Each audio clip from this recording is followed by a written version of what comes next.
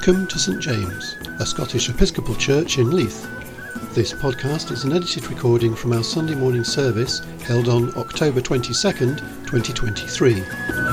For news and information and to find out how to join us, please visit stjamesleith.org.uk.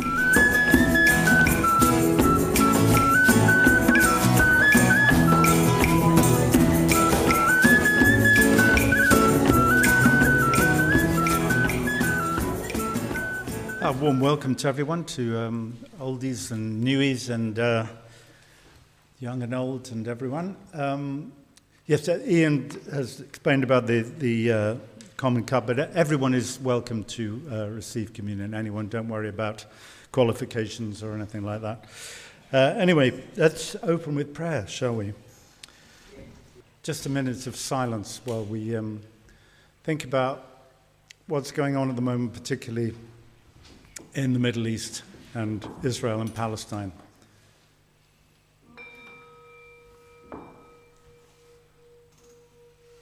Nature in its power and beauty, with rain and wind and sunshine, with the ancient rocks and the budding flower, with believers and seekers the whole world wide, with people in every land and speakers of every language, with the angels and saints in heaven, and with all who have worshipped in this place. Jesus, who promised his presence, and the Spirit who showers her blessings. Here let heaven and earth embrace. Here may God's people find home. And we sing our first song. Should we stand? Is that a good idea? Yes. Let's stand. Stretch one's legs. So I've been wanting to do this song for a little while, but the weather's always been too nice. So as I was preparing in the middle of the week this week, looking at the pouring rain and the lashing gales, I thought that'll be good on Sunday morning, and now the sun's come out. Anyway, darkening days. The clocks change next weekend, so...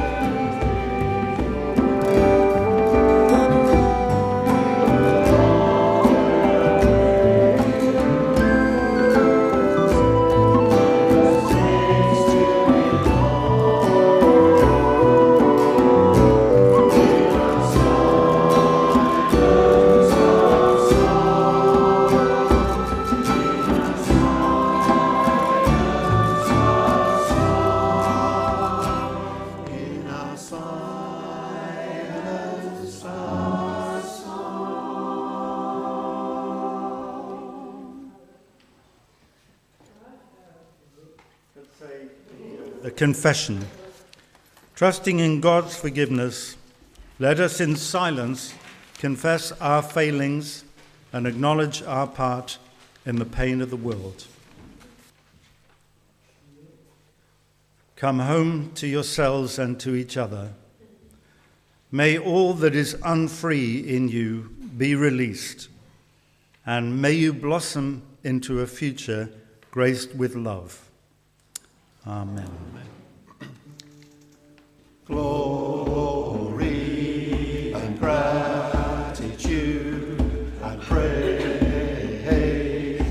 these we offer to God. Glory and gratitude and praise, gratitude and praise, and gratitude and praise, these we offer to God. glory and gratitude and praise, And gratitude and praise, and glory and gratitude and praise. these we offer to God.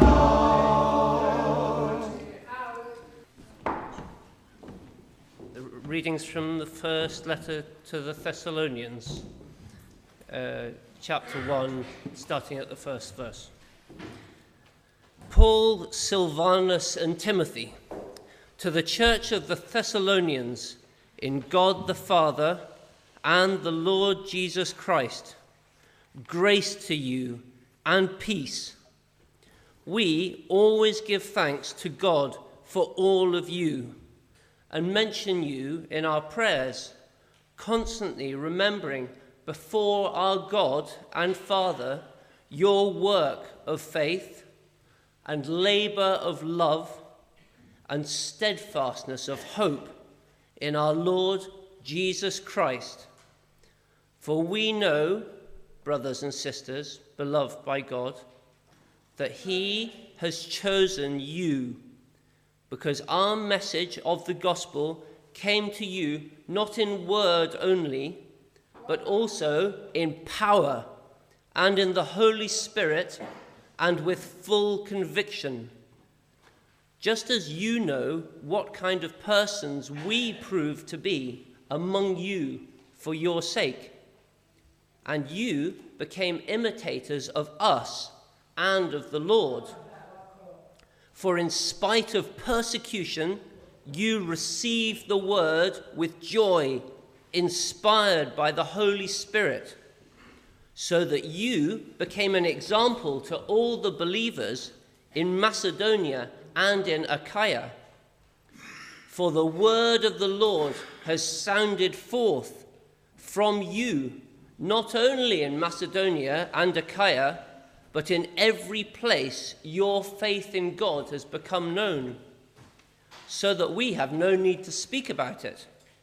For the people of those regions report about us what kind of welcome we had among you, and how you turned to God from idols to serve a living and true God, and to wait for his Son from heaven, whom he raised from the dead, Jesus, who rescues us from the wrath that is coming. Hear what the Spirit is saying to the church. Thanks be to God. Be to God.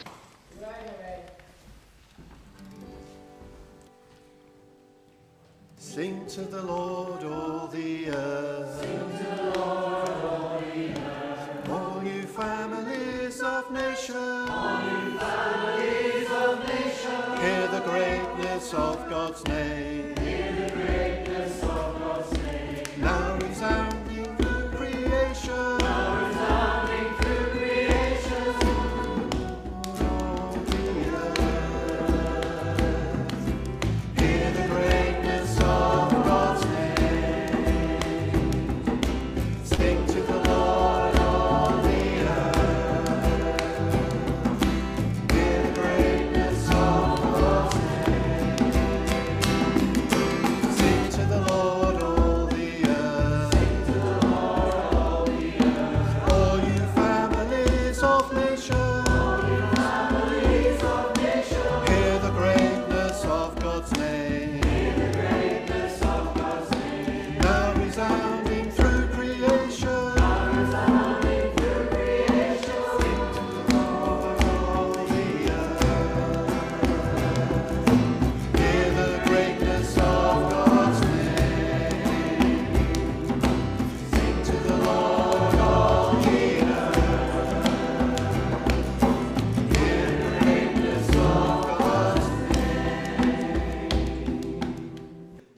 say together, glory to God, source of all being, eternal Word and Holy Spirit, as it was in the beginning, is now, shall be forever.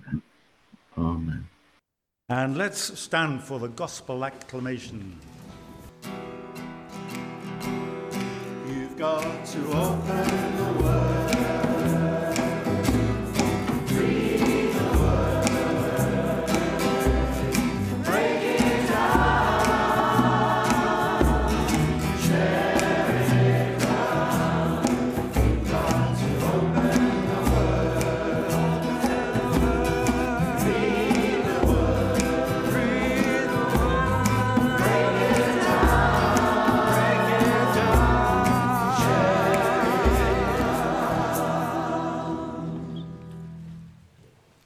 The Gospel is taken from Matthew 22, starting at verse 15. Then the Pharisees went and plotted to entrap him in what he said. So they sent their disciples to him, along with the Herodians, saying, "Teacher, we know that you are sincere and teach the way of God in accordance with truth, and show deference to no one, for you do not regard people with partiality. Tell us then what you think. Is it lawful to pay taxes to the emperor or not?" But Jesus, aware of their malice, said, "Why are you putting me to the test, you hypocrites? Show me the coin used for the tax." And they brought him a denarius. And he said to them, "Whose head is this, and whose title?" They answer, "The emperor's." Then he said to them, "Give therefore to the emperor the things that are the emperor's, and to God the things that are God's." When they heard this, they were amazed, and they left him and went away. This is the gospel, good news for all. Praise to you, O Christ.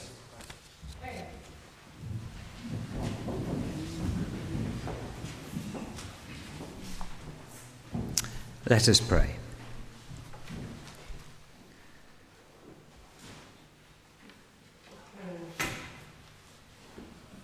Loving God, as we meet together to commit ourselves to you, to be transformed by you, we ask that you would help us know increasingly how to respond and engage with our world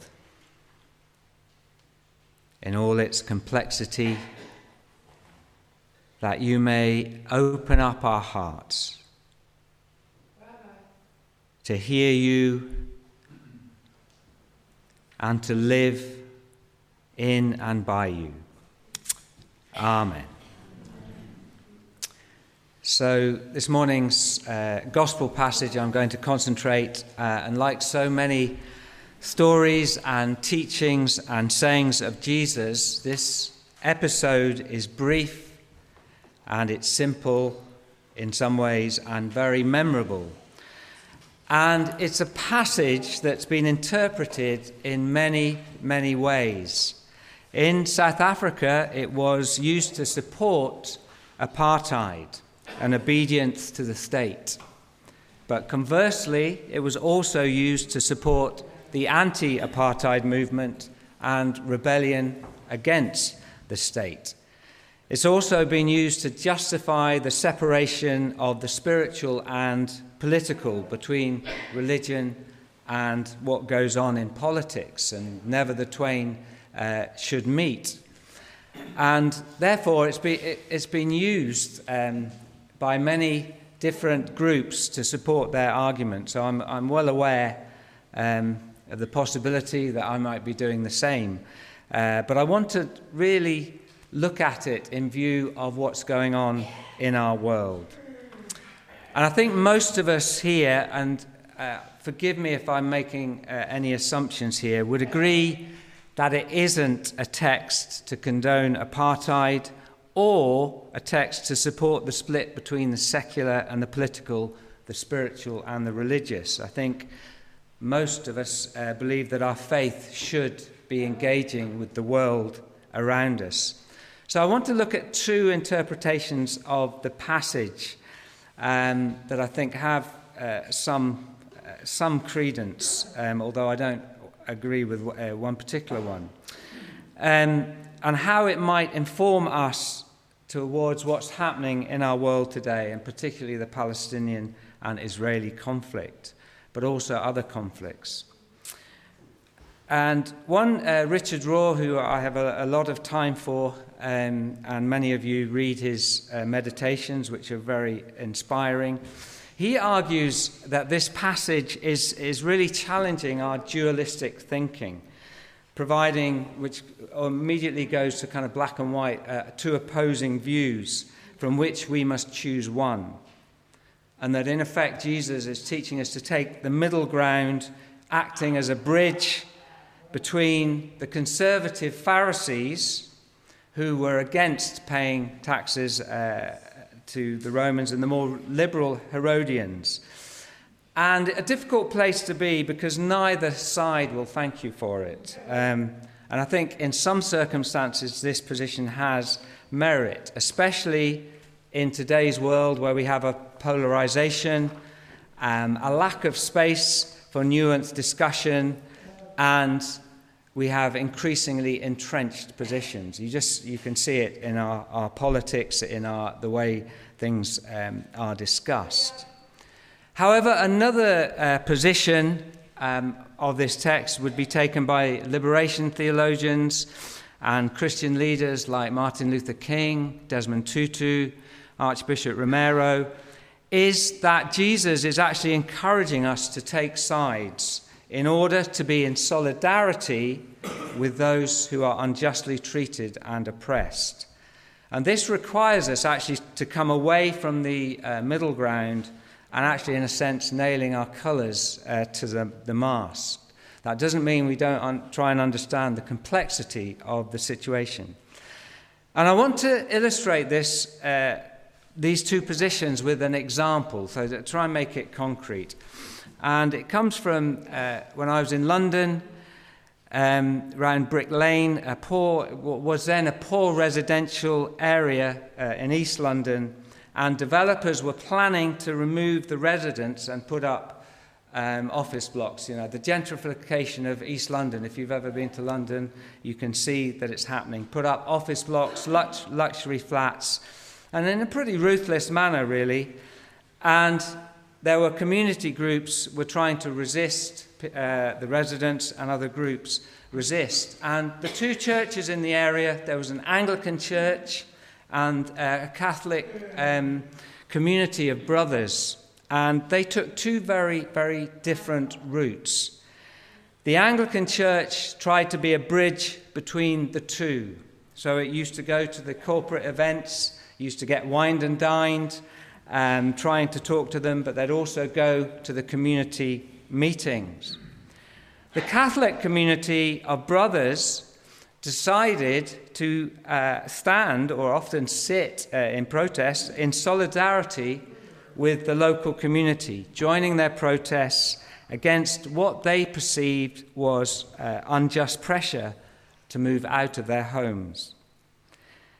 And I have to say that I saw the second approach sat more comfortably with me.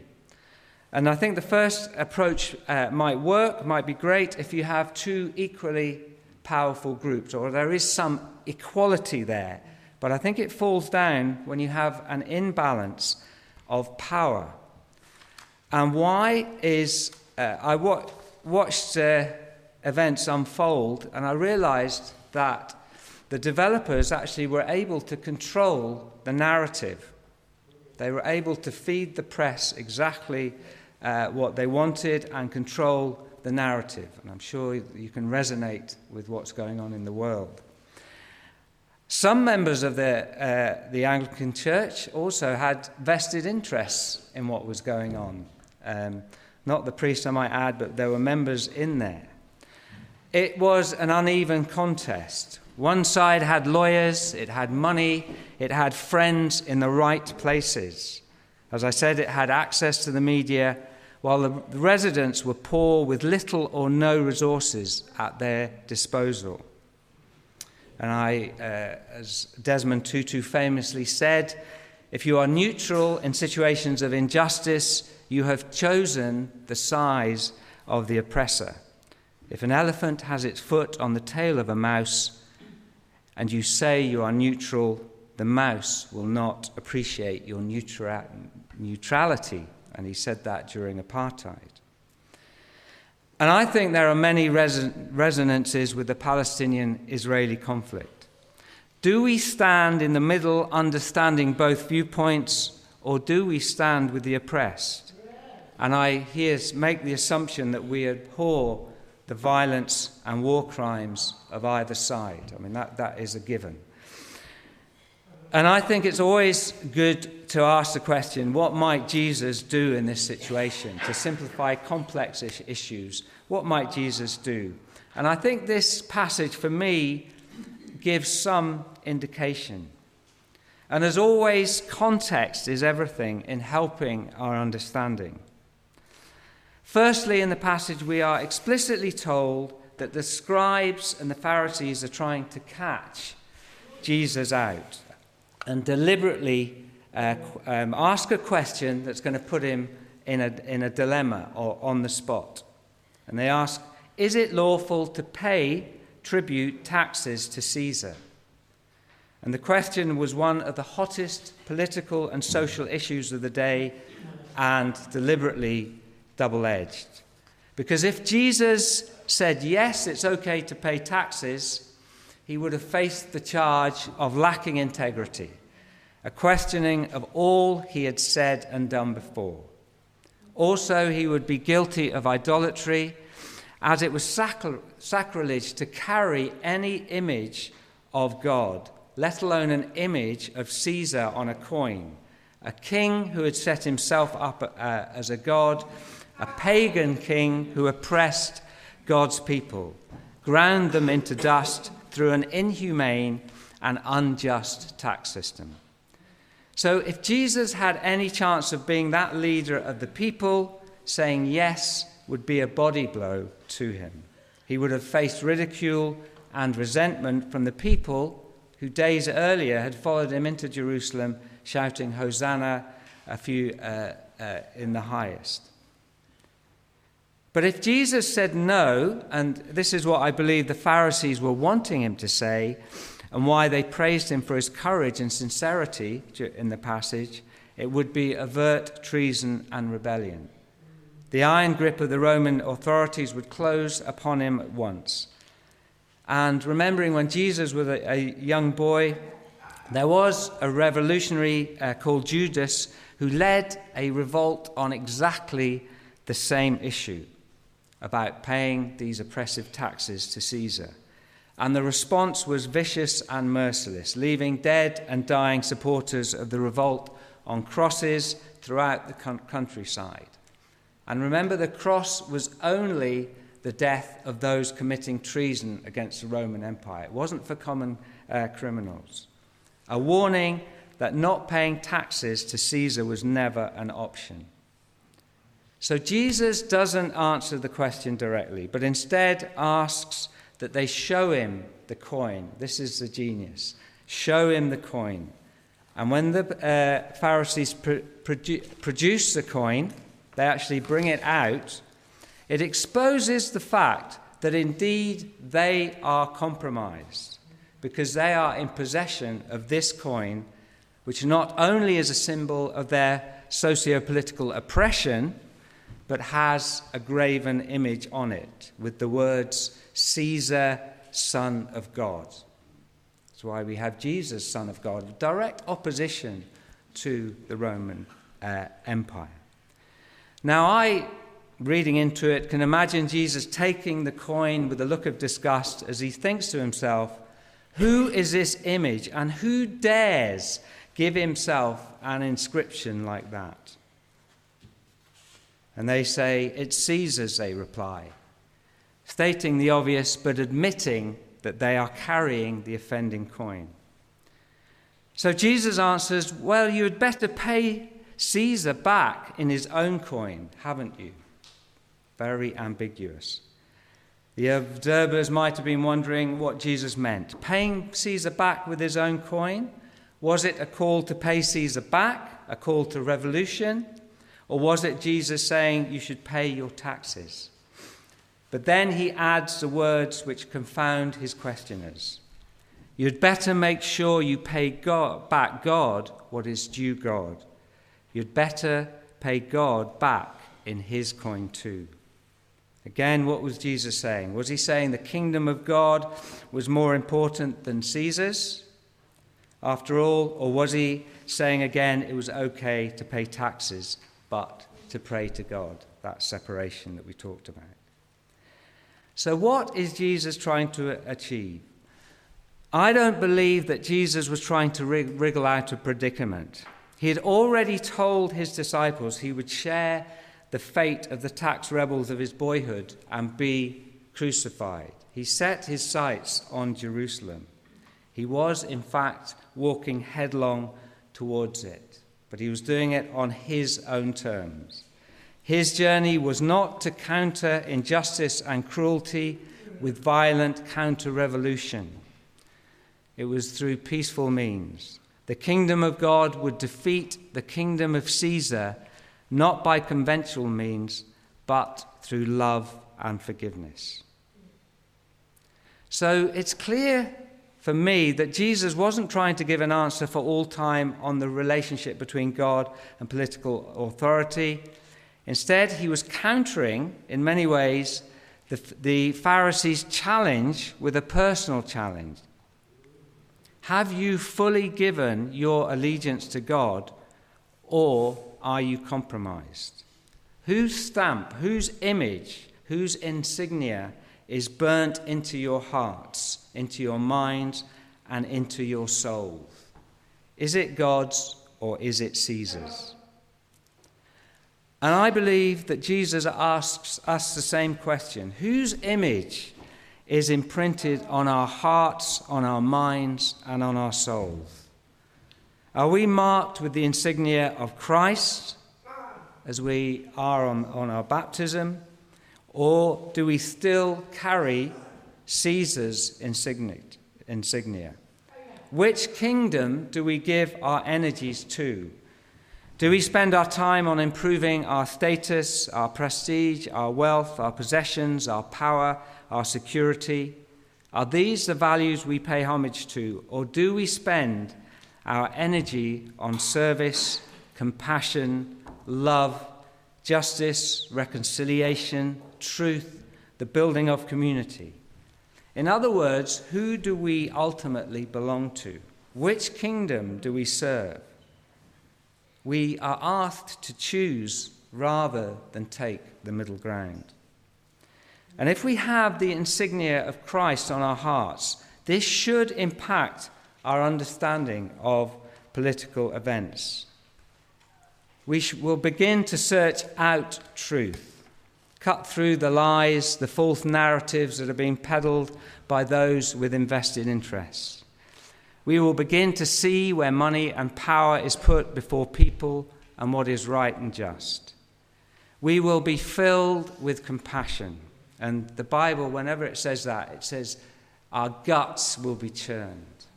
Our guts will be churned. So that we may no longer sit comfortably in that middle ground. I am emotional because yesterday I heard a lot of stories from people in Gaza, so my guts have been churned. Also from young Jewish people as well, who are appalled about what's happening. So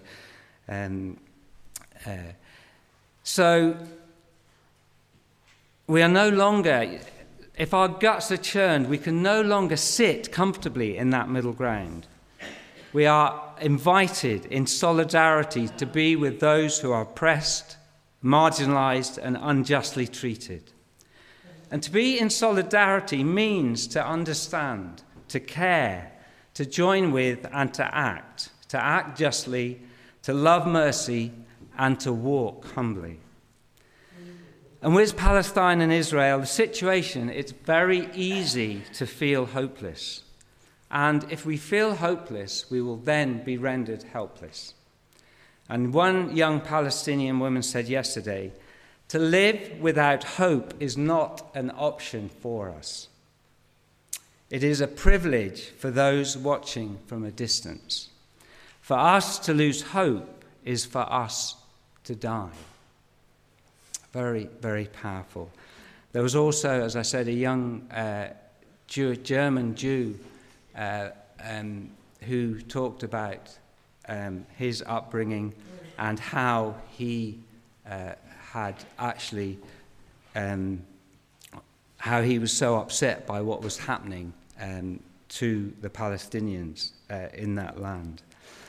And the speeches were very, very informative. They were passionate, but very, very informative. And what I'd like to do is just end again with a hopeful quote, which I'll end with. But what I realized is how much we collude. How much we collude in what this country, Scotland, but the UK, how much it colludes in what is going on in terms of weapon factories and what is being made. We have BAE Systems, Leonardo in Edinburgh, Lockheed Martin, Raytheon, Thales, all making some of the weapons and enabling some of the bombing to actually occur. So I believe personally that we are, as Christians, that we are to really take the side of those who are being unjustly treated. That doesn't mean we don't understand the nuances and the complexity of what is going on. But we are called not to simply take as face value what comes, the information that comes to us. We are called to search, to look for the truth, and to have our guts churned by those who are suffering. And I do end with this quote from Martin Luther King, who said this during the civil rights movement. And he said many things that I think give us hope. And it's a famous quote. And he says, "We shall overcome." And it was taken by some of the people that spoke yesterday. "We shall overcome because the arc of the moral universe is long, and it bends towards justice." Amen. Following on from that, the prayers today are focusing on the challenge in the gospel of how to live out the kingdom in a troubled world with no easy answers. So when I say, "Father and Mother of us all," could you respond, "Show us your way ahead"? Father and Mother of us all, show us your way ahead. God of grace, walk with us through the week to come. Help us to know how to respond to the news flooding in, how we should act, how we can help, and how should we pray. Father and Mother of us all, show us your way ahead. We grieve over so many lives lost, so many divine images shattered in the terrible events in the Middle East, but also in Ukraine, in Yemen, and in the Sudan. We pray for justice, for righteous anger rather than blind murderous fury, for protection for the innocent, and for all the nations involved to take a step back from the brink of all-out war in the Middle East, for a way forward which provides justice for all. We will not find these things until men's hearts are changed. We pray for your grace to move in the hearts of all leaders in the Middle East at this time, so they seek peace and not revenge. Father and Mother of us all, show us the way ahead. We are grateful for this community here, for all we gain from each other. Help us to understand our own gifts and to encourage each other by saying thank you, and you're really good at that, so that the body flourishes because all its members are active, and we gain confidence from each other's support. Father and Mother of us all, show us the way ahead. And help us to accept our own imperfections and those of others, as you accept us, and bury our failings in the depths of the sea. Father and Mother of us all, show us the way ahead. We pray for our troubled nation, whose confidence in its elected leaders has been eroded, whose citizens struggle to find a home, who fear the future. We pray for peace, for fair government which helps us all to flourish, for a coherent strategy on net zero, and for hope for all our citizens. Father and Mother of us all, show us the way ahead. We remember all those whom we know for whom life is particularly difficult at the moment. We remember those who work in challenging frontline contexts, particularly in the health service and in social care. In a moment's silence, let us ask God to show us who from our circle needs a message or a supportive word, or an opportunity to speak without interruption and be truly heard. Father and Mother of us all, show us the way ahead. And finally, something to celebrate. Emmanuel, God is with us. Hallelujah. Amen.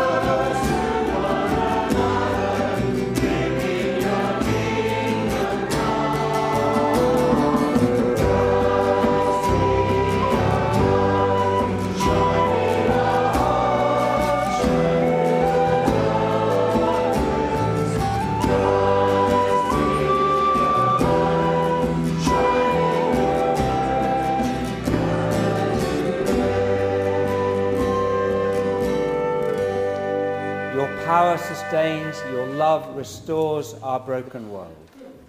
You are unceasingly at work, bringing order from chaos and filling emptiness with life. Christ raised from the dead proclaims the dawn of hope. He lives in us that we may walk in light. Your spirit is a fire in us. Your breath is power to purge our sin and warm our hearts to love. As children of your redeeming purpose, freed by him who burst from the tomb and opened the gate of life, we offer you our praise with angels and archangels and the whole company of heaven, singing the hymn of your unending glory.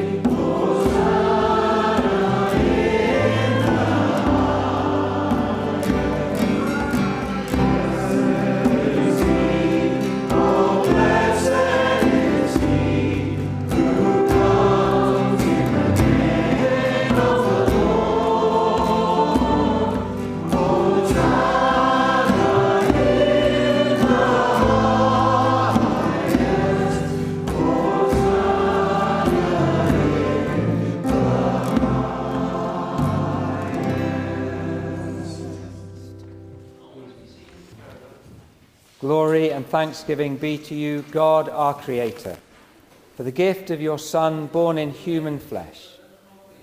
Christ is your holy wisdom, existing beyond time, present at creation. And through Christ you revealed yourself in the world and bring your saving work to its completion. Obedient to your will, he died upon the cross, and by your power you raised him from the dead. He broke the bonds of evil and set your people free to be his body in the world. And on the night when he was given up to death, knowing that his hour had come, having loved his own, he loved them to the end. And at supper with his disciples, he took bread and offered you thanks.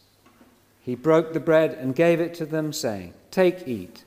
This is my body. It is broken for you." And after supper, he took the cup and he offered you thanks. And he gave it to them, saying, "Drink this, all of you. This is my blood of the new covenant. It is poured out for you and for all, that sins may be forgiven. Do this in remembrance of me."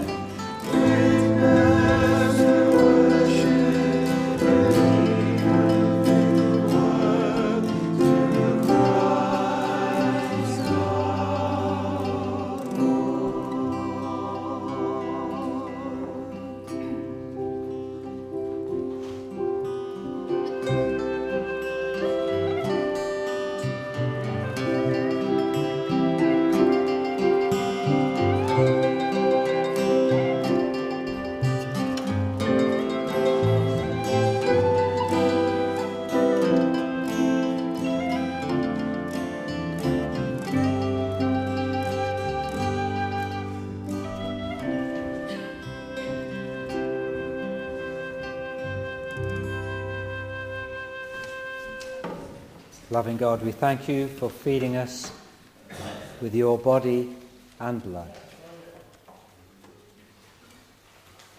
And we ask that you would continue to press your insignia onto our hearts.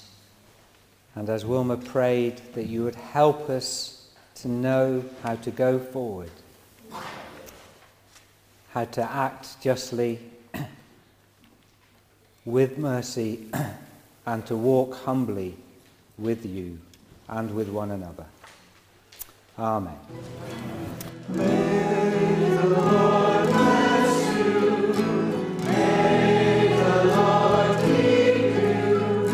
May the Lord make His face to shine upon you. May the Lord bless you.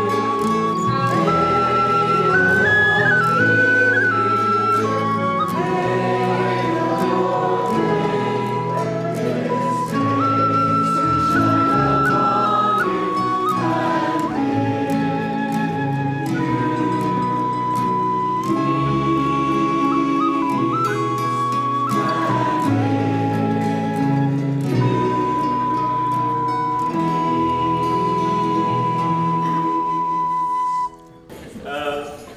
Go in peace to love and serve God. yes, sir. In the name of Christ.